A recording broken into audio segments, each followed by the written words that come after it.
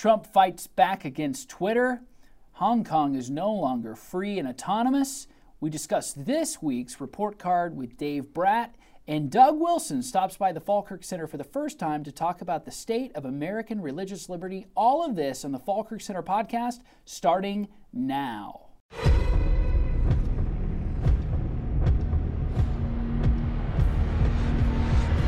Hey, welcome to another exciting edition of the Falkirk Center podcast. I'm with McDreamy Dean, Dave Bratt. Dave, how's this week going for you so far? Good, very exciting. Very exciting week. Big news week. Lots of things happening this week. First of all, the state of the hair is going good. State of the hair is still good. State of the hair. I think salons are open. Yeah. Got it trimmed a little bit. I like it. I like it. It's all good. So look, this week there's no shortage of headlines. Minneapolis is rioting right now. Yep. It's a horrible situation that's taking place up there. And we're praying for the folks that are there. We're praying for the families there. I want to talk about the Trump EO just issued yesterday. Now social media platforms are liable, no longer protected, but are subject to the same liability that news organizations and elsewhere are for bearing the truth. What are your thoughts on that? It's going to be a tricky one because the language you could drive a Mack truck through. And so it's going to come down to how the judges are going to rule and act on it. Mm-hmm. And then, I think Zuckerberg has it right with Facebook. And Twitter and Facebook are both platforms. They've agreed that they are information platforms. They're not editorial news. Yes. They don't comment and make opinions. So now Twitter has shifted. Mm-hmm. They're making opinions, and they're only making opinions on the president. And so the White House said, really, no comment on Iran, on Israel's existence, right to exist, no comment on terrorist claims that are all over Twitter, just on the President of the United States. And so I think Twitter goofed, and the Wall Street Journal had a nice piece on that. And it says, really? Trump was in a little bit of news trouble at the beginning of the week. Right. And now Twitter... right? Now Trump's looking strong because this is not going to play out toward Twitter's advantage, I don't think. The moment you decide selectively to go in and censor, the moment you show your bias, right? And the moment you weigh in, you better be prepared because I think it demonstrates to the rest of the world, hey, this person has a selective bias. This is the only selective outrage. This is the only thing they care about. And so you have to then treat everybody fairly. Right. And Twitter doesn't seem to want to do that. And a lot of people have used that platform for malice, for ill will, for many other things. And you think about what takes place around the world. How many users worldwide? I mean, it's an incredible amount. It's a huge number. So, Facebook is close to something like 800 million users around the world. People share all kinds of information that way. You think about just a few years back with both the Muslim Brotherhood and then the Muslim state that was going across in Iraq. They were using that to share information and content and all of that. It's all over. And that's right. So and a recruiting tool. So, but then again, in American politics, they select moments when they want to weigh in. So, that'll be interesting too because Zuckerberg, they haven't editorialized, but there's good evidence that they have rigged the search engine, SEOs and the like. And so that'll be next. Right. But absolutely. I just want to comment because this is the Falkirk Center today. We interviewed Justin Danhoff, and he's head of Free Market Center. And what we're talking about has to do with freedom. And it's just very interesting when you talk about free markets, right? To have free markets, you have to have a lot of competition. Yes. And so what you're seeing, everything we're talking about, right, today, Twitter, there's no competition for that segment. Facebook, very little competition, right? These are mini monopolies. Right. Big government, big data, big AI, big, everything's big. There's nothing small, and it's causing this nation troubles. On issue after issue after issue, and that is linked. The founders knew better. They separated power every way they could. And they never would allow. This shouldn't be allowed under antitrust, right? Once you get over 10, 20% of the market, you're no longer competitive. Yeah, and I think the strength of this nation of freedom was also on market freedom and the ability to choose. Right. And you're exactly right. When most of the major sectors, including technology, are so heavily regulated, banking, or controlled by oligarchs, automobile. I just go right down the line. Yeah, and so then it creates for an illiberal society. No, it is. It's controlled. Yeah. Absolutely. Well, I want to transition then to another topic, and this is really important. Yep. The state currently, one country, two systems, right. Hong Kong. It looks as though, big surprise, Yeah. China's reneging on their bargain. Right. Right. This all goes all the way back to 1997, when everything was turned back over to China. China made a promise. It was a 50-year promise. 50 years. Are they going to make it? They're going to make it to 50 years? No. What's happening right now? I don't think so. Right. China? And so China basically said, we have the Iron Curtain around all of China. They have an information wall. You can't get in there. Cyber, internet, they've got it locked down. Mm-hmm. Hong Kong's the exception to that. And it's Hong Kong Chinese, right? And so it shows you there's a free Chinese people who are hugely successful. Yes. And there's an unfree Chinese people who are being dictated to by totalitarians and tortured by the CCP, the Chinese Communist government. And so what they're telling us is they're willing to forego all of the economic power they have via Hong Kong, which is huge, by the way, right? Mm-hmm. China needs dollars, right? And they get those dollars through Hong Kong. It's not because Hong Kong produces everything, but it's the market, right? And it's the trading hub and the financial hub. That's it. They're willing to forego all of that because they cannot risk democracy breaking out. Mm-hmm. And so we'll see. The young people over there in Hong Kong, I think they're going to put up a fight because they know what's coming. Mm-hmm. And so this is going to have huge repercussions. We have every major firm you can name in the American lineup has a major base in Hong Kong. Yeah. And they're going to get hurt because of this. Mm-hmm. And so we'll see. But it's huge news. It sets up the whole paradigm of choosing between freedom and prosperity. Yep. China knows freedom is a huge danger to their control. Oh, absolutely. And they're willing to sacrifice prosperity to grab a hold of the freedom. Right. They don't want it. And so they know that's going to bring great harm to their market and their financial security. Yep. But they need to make sure that a free Hong Kong doesn't wreck their plan. Xi Jinping sees it as a threat, right? Here in America, it seems as though freedom is pitted now against safety. Yeah. And people are trying to promote safety above freedom. Right. Oh, we've got to be safe, we've got to be safe. Yep. Where in the world was it in our founding principles documents anywhere that the founders were concerned about safety? Right. It was always dangerous, right? Well, and that what's that lead to? We're getting soft. Yeah. And guess who's not soft? China. Yeah. And they're testing us. And so thank goodness Pompeo, Secretary of State Pompeo yesterday, says no to Hong Kong. Yeah. It says we're going to fight back, and we'll see about that. Mm-hmm. And I think we better, right? Because Hong Kong, if we don't stand there, what's next? Taiwan, the South China Sea, and then if they get that, Korea, if they get that, Japan. Yeah. Right? Australia. Mm-hmm. So that whole, and it all hinges on this move. Yeah. Hong Kong first, and if we don't stand tough, and I think the president will. Yeah, it'll literally reshape the world as we know it, global security, access to power, all of it. What else in the news this week that is big that we need to be made aware of? Yeah, well, just the ongoing news of China and the finances, right? A couple weeks ago, President Trump shut down the thrift savings plan. Yeah. Now he's moving on investing in Chinese firms, which are not audited. Mm-hmm. And go out and see Justin Danoff today, who we interviewed on the Brat Pack. Right. And go Google him. Yeah. And follow what he's doing, because he's showing Americans think that these Chinese firms they're investing in have balance sheets and profit statements that have been audited by the SEC. They have not. Mm-hmm. Guess who was responsible for giving them that latitude 20 years ago? Who? Joe Biden. Ah, shocker. It all comes around. Right? So, and that's the deal. That was a big deal. And then they get access to trade.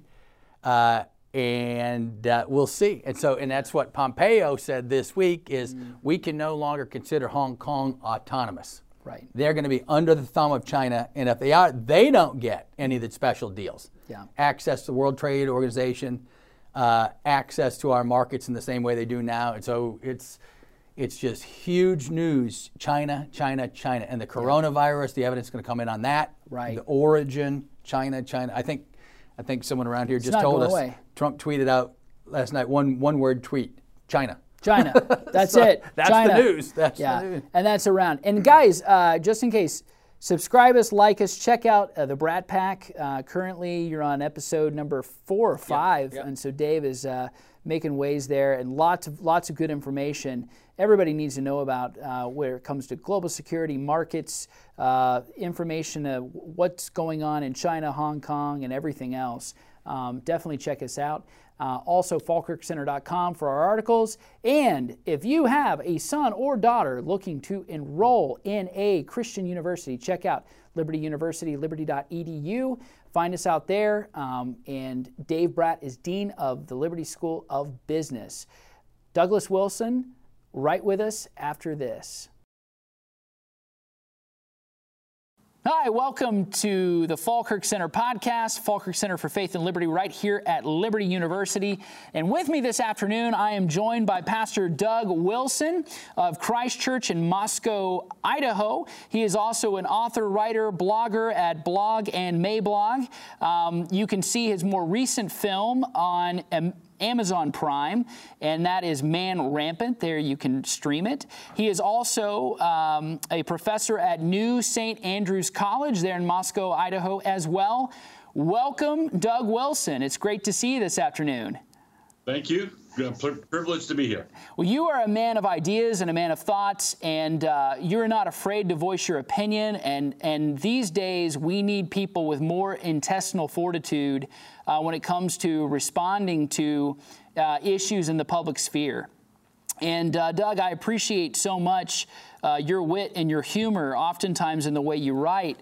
One of the things that's on the forefront of everyone's conscience right now, in the wake of COVID-19 and even in the aftermath, it's certainly not over yet.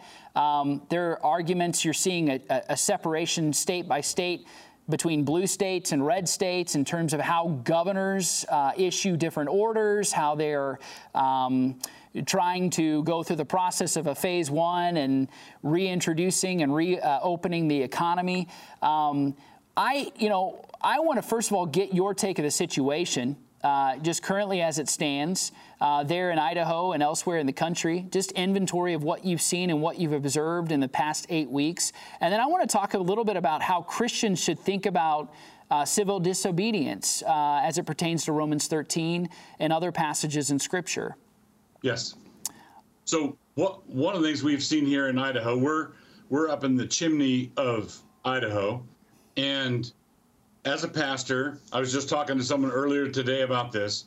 Our county had 5 coronavirus cases. I think it was 5. No hospitalizations and no deaths. So in terms of ministering to people who have been hurt by the virus directly, I have no experience. Yeah. I don't have any experience because we were touched very lightly. We were impacted drastically by the governmental actions in response to the coronavirus, treating us as though we were New York City. Yeah. But Moscow, Idaho is not Manhattan. We're not Wuhan in China. It was a good example of how government doesn't have the appropriate feedback loops. They don't have the inputs of information to know what to do. All they can do is do a one-size-fits-all approach. So they slammed the mandatory lockdown on the whole country as though the whole country was a nursing home. Yeah. But it's not. And so I've had to, in terms of helping hurting people. Yeah. I've had to help people who have been hurt by the government. I've not yet been called upon to help anyone hurt by the virus. I've had to help a lot of people and have had to speak to a lot of people who are reeling from what their government did to them. That's a very good point. I think about what Reagan used to say, the law of unintended consequences, in terms of the most dangerous words in the English language. I'm here from the government, and I'm here to help. Right. And there's this. There was early on. There was a sense of solemnity, sobriety with the introduction of this virus, that there was a real fear. I think all of us, the unknown. What was it? What is this all about? What is it going to? What implications is it going to have?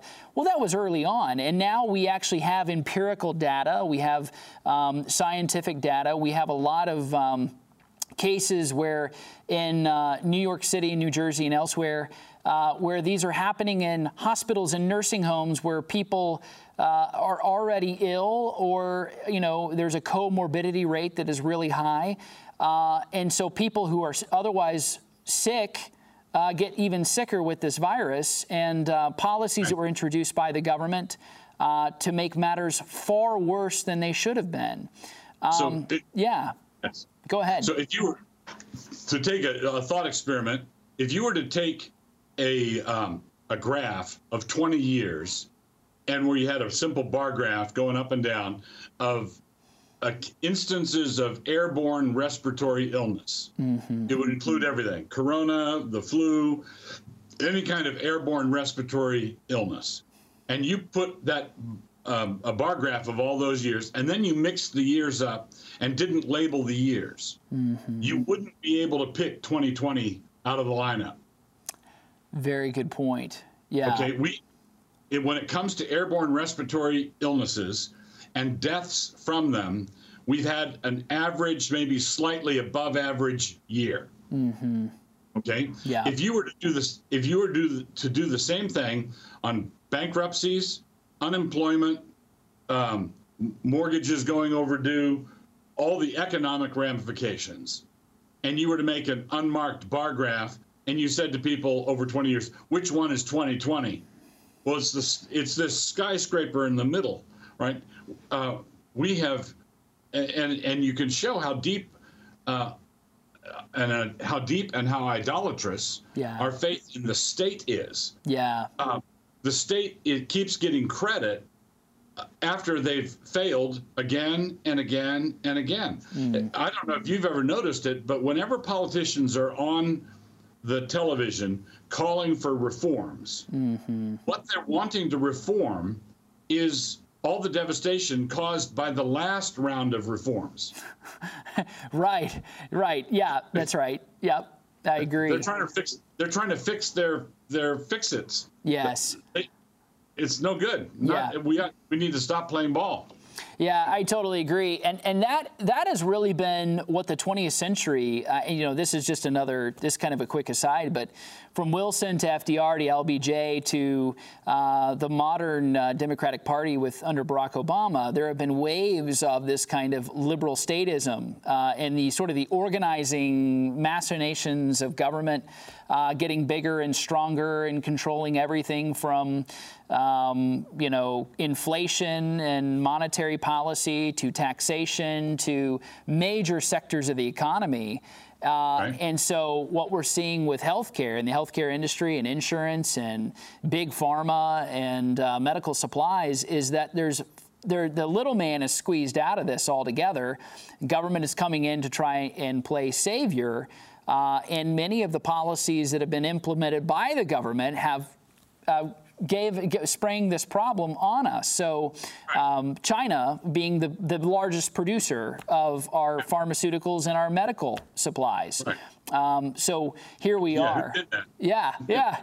But I know in the domain and in the circles that you are in writing and often responding to, there's this larger within broader evangelicalism, Big Eva, the term that is being thrown around these days, it seems as though there are those who still listen, and give credit and far greater credence than is necessary to mainstream media and to the government talking points and say, okay, Christians, what we need to do is just listen to what they're saying on TV, irrespective of what the data is showing us, and we just need to hunker down and just obey the authorities. The problem that I see, Doug, is that which authority and which magistrate, which governor, so there's all kinds of contradictory information. Even Fauci now is contradicting himself in terms of what he said earlier and now what he's saying later. In my own state, we have Governor Northam who's now saying, yeah, we'll reopen, but you have to wear masks. Most people haven't been wearing masks. To be completely honest, have not been wearing masks this entire time. Now he's saying you got to wear masks if you want to go in any public places. And CDC and others have contradicted whether or not that's even effective. What are your thoughts?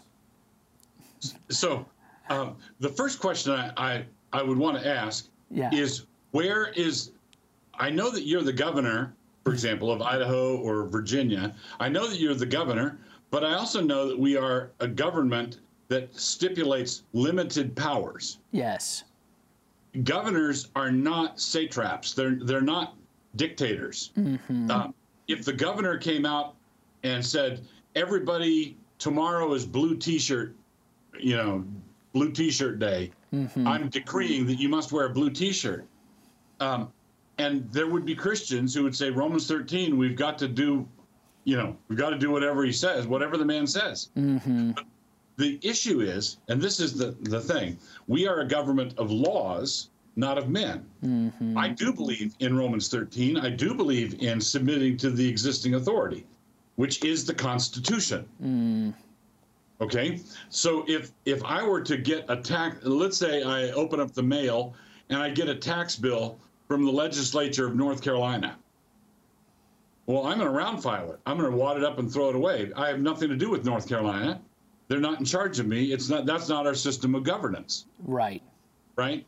Or if the legislature of Idaho says you've got to wear a blue T-shirt, or you've got to go put your nose on the wall, or you've got to wear a face mask, he doesn't have the authority to do that. Where is his authority in the Constitution and laws? Mm-hmm. All right, show me. Yeah. Show me where you have the authority to do that.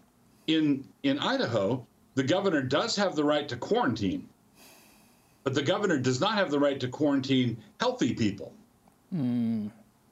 Very right? Good point. Very good point. Right, so if you have an outbreak of disease, I believe in the authority and inspiration of Scripture and in biblical law. In Moses' Israel, if someone comes down with leprosy, the government can tell you that you have to go live outside the camp. Right.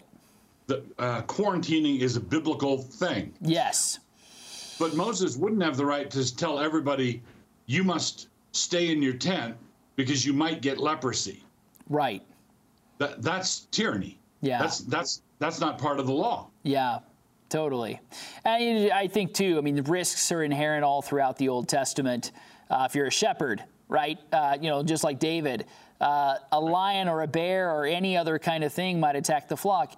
Risks are inherent with everything we do. Every time we get behind the wheel of a car to operate it, there's an inherent risk. And so there's also, I am not a lawyer, but that's often understood. There are inherent risks when you go and engage in certain activity. You don't need to sign a waiver for every single thing. It's understood in common law that you are responsible for your own actions and taking on your own risks and whatever might incur from that action, whatever the outcome might be, you're responsible.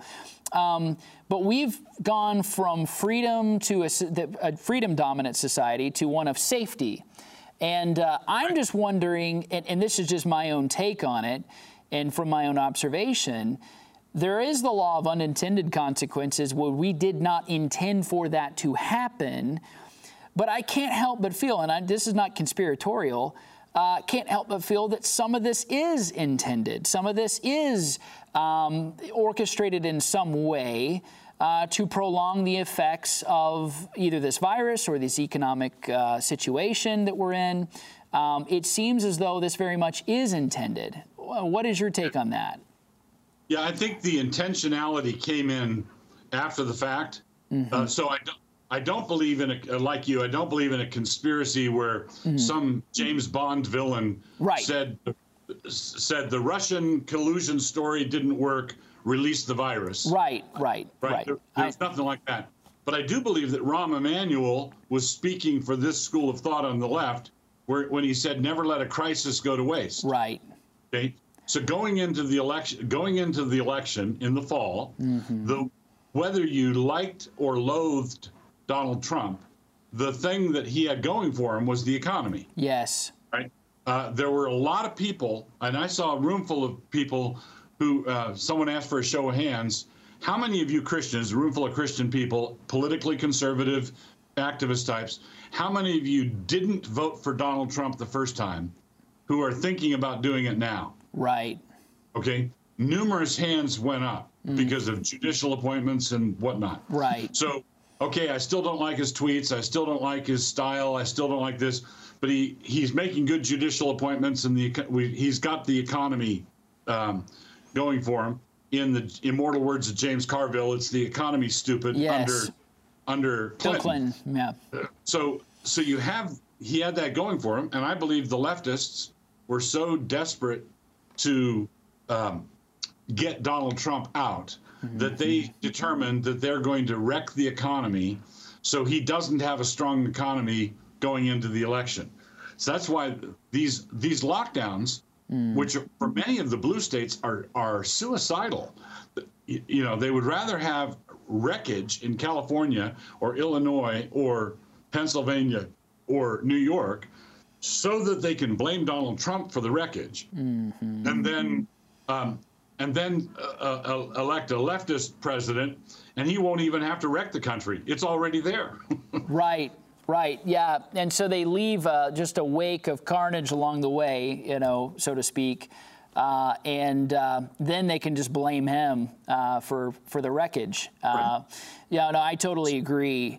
I want to transition to something else, and something I mentioned earlier, and that is just, I think of news outlets like Christianity Today. There's others. Certainly, the Gospel Coalition seems to censor in ways that they don't feature thoughts or other points of view and put those outside. And so, if you're not a part of that group think in terms of how you approach information, you don't particularly ascribe to the elitist way of thinking or CNN or whatever, and don't accept at face value those talking points, you might be persona non grata. How is it, how are you viewing the current state of evangelicalism in terms of how these tribes are communicating or even processing this information? Because it seems as though some have completely ignored what has been so obvious to the common pastor. I think of the common pastor in the pulpit all across the country who are saying, this is absurd. This is outrageous. But then our intellectual betters are often saying, no. You need to listen, and you don't need to succumb to fear-mongering, or you don't need to succumb to conspiracy theory or these wild ideas. The Ed Stetzer article, for example, those types of things. What are your thoughts on that? So I think that America is more divided now than it has been, I think, in any time since the 1850s in the run up to the Civil War. The difference is the divisions in America at that time were regional. You could have an actual war between regions. Now they're quasi-regional, right? I agree. So we've got a red state, blue state thing, but the blue states have got a lot of red state thinking people in them, and the urban areas in the red states are often places where they think, in some bigger city, they think like they do in Manhattan or LA, right? So it's much more of a mixed bag. The people who are running the evangelical big Eva, the people who are manning the microphones. They have the magazine or the big internet platforms and so forth, are far more interested in having the approval of the cool kids out in secular America. So secular America is divided between the parts of America that are like Europe without castles. Right. That makes sense. There's the Europe without castles part, and then there's the Oklahoma, the people who go to the Oklahoma State Fair and ride in the rodeo. There's that America. Right. And that America is not cool. Yeah. And the leadership of evangelicalism is taking their signals about what is sophisticated, what is nuanced, what is appropriate from the upper echelons of secular America. Right. Okay. And so they want to, the last thing in the world they want to be labeled as is racist or homophobic or misogynistic. Those things, because of their education and because of the circles they travel in, they are communicating those reflexes to the people who are paying their salaries, the Christians in the pews, and the ordinary pastors. But I think, and this has resulted in an enormous disconnect. Yeah. Okay. I think evangelical leadership is living in a bubble, just like the secular elites are living in their own bubble. And then what happens is you have an election like 2016, right, where everybody says, "How could this happen?" No, I don't know anyone. I don't know anyone who voted for Donald Trump, right, and yet he got elected. Well, that maybe you should get out more. Yeah. Maybe you should listen to people instead of lecturing them. Yeah. Absolutely. And in that case, I know of at least one leading evangelical who already had a post-mortem written up for a Hillary Clinton electoral victory, knowing that it was certain and about ready to publish it, and was just as surprised as all the others, all the rest, about the victory. Just a couple of more minutes, Doug. Just kind of final word. I'd like just what your prediction would be, how this year might end, what it's going to look like in November or kind of leading up to. And also just tell us about some projects that you've got forthcoming. Okay, so what I'm expecting, and of course I would say, like with Amos, I'm not a prophet, not the son of a prophet. Yeah. I'm just telling you, I'm not predicting like I know what's going to happen, but I can tell you what I'm bracing for. Okay, what I'm preparing myself for. I believe that there's going to be a blowback reaction to the lockdowns. I believe that there's going to be a lot of pent-up frustration and hostility, and it's like this volcano is going to go, and the question is which direction is the lava going to flow? Yeah. Okay. Now it's a little bit different. It's a little bit difficult because President Trump has been, leading press conferences, and he's not been opposing the lockdowns, right? Right. He's been championing the lockdowns, but there's a little bit of there's an interesting feature in this, a little quirk in this. You remember back when Obama was running for president the first time, or when Hillary was running, their position on same-sex marriage. Yeah. At that time, same-sex marriage. Their position on same-sex marriage was they believed in a traditional marriage between a man and a woman. Period. Right. And nobody on the left attacked them or assailed them or destroyed them for that. And the reason was absolutely nobody believed them. Right. They were saying what they had to say, and everybody knew that as soon as they got into a position of influence and power, we'd get something like a Bergefell. Right. Right? Yes. So the president was dragged into the lockdown mode sort of reluctantly when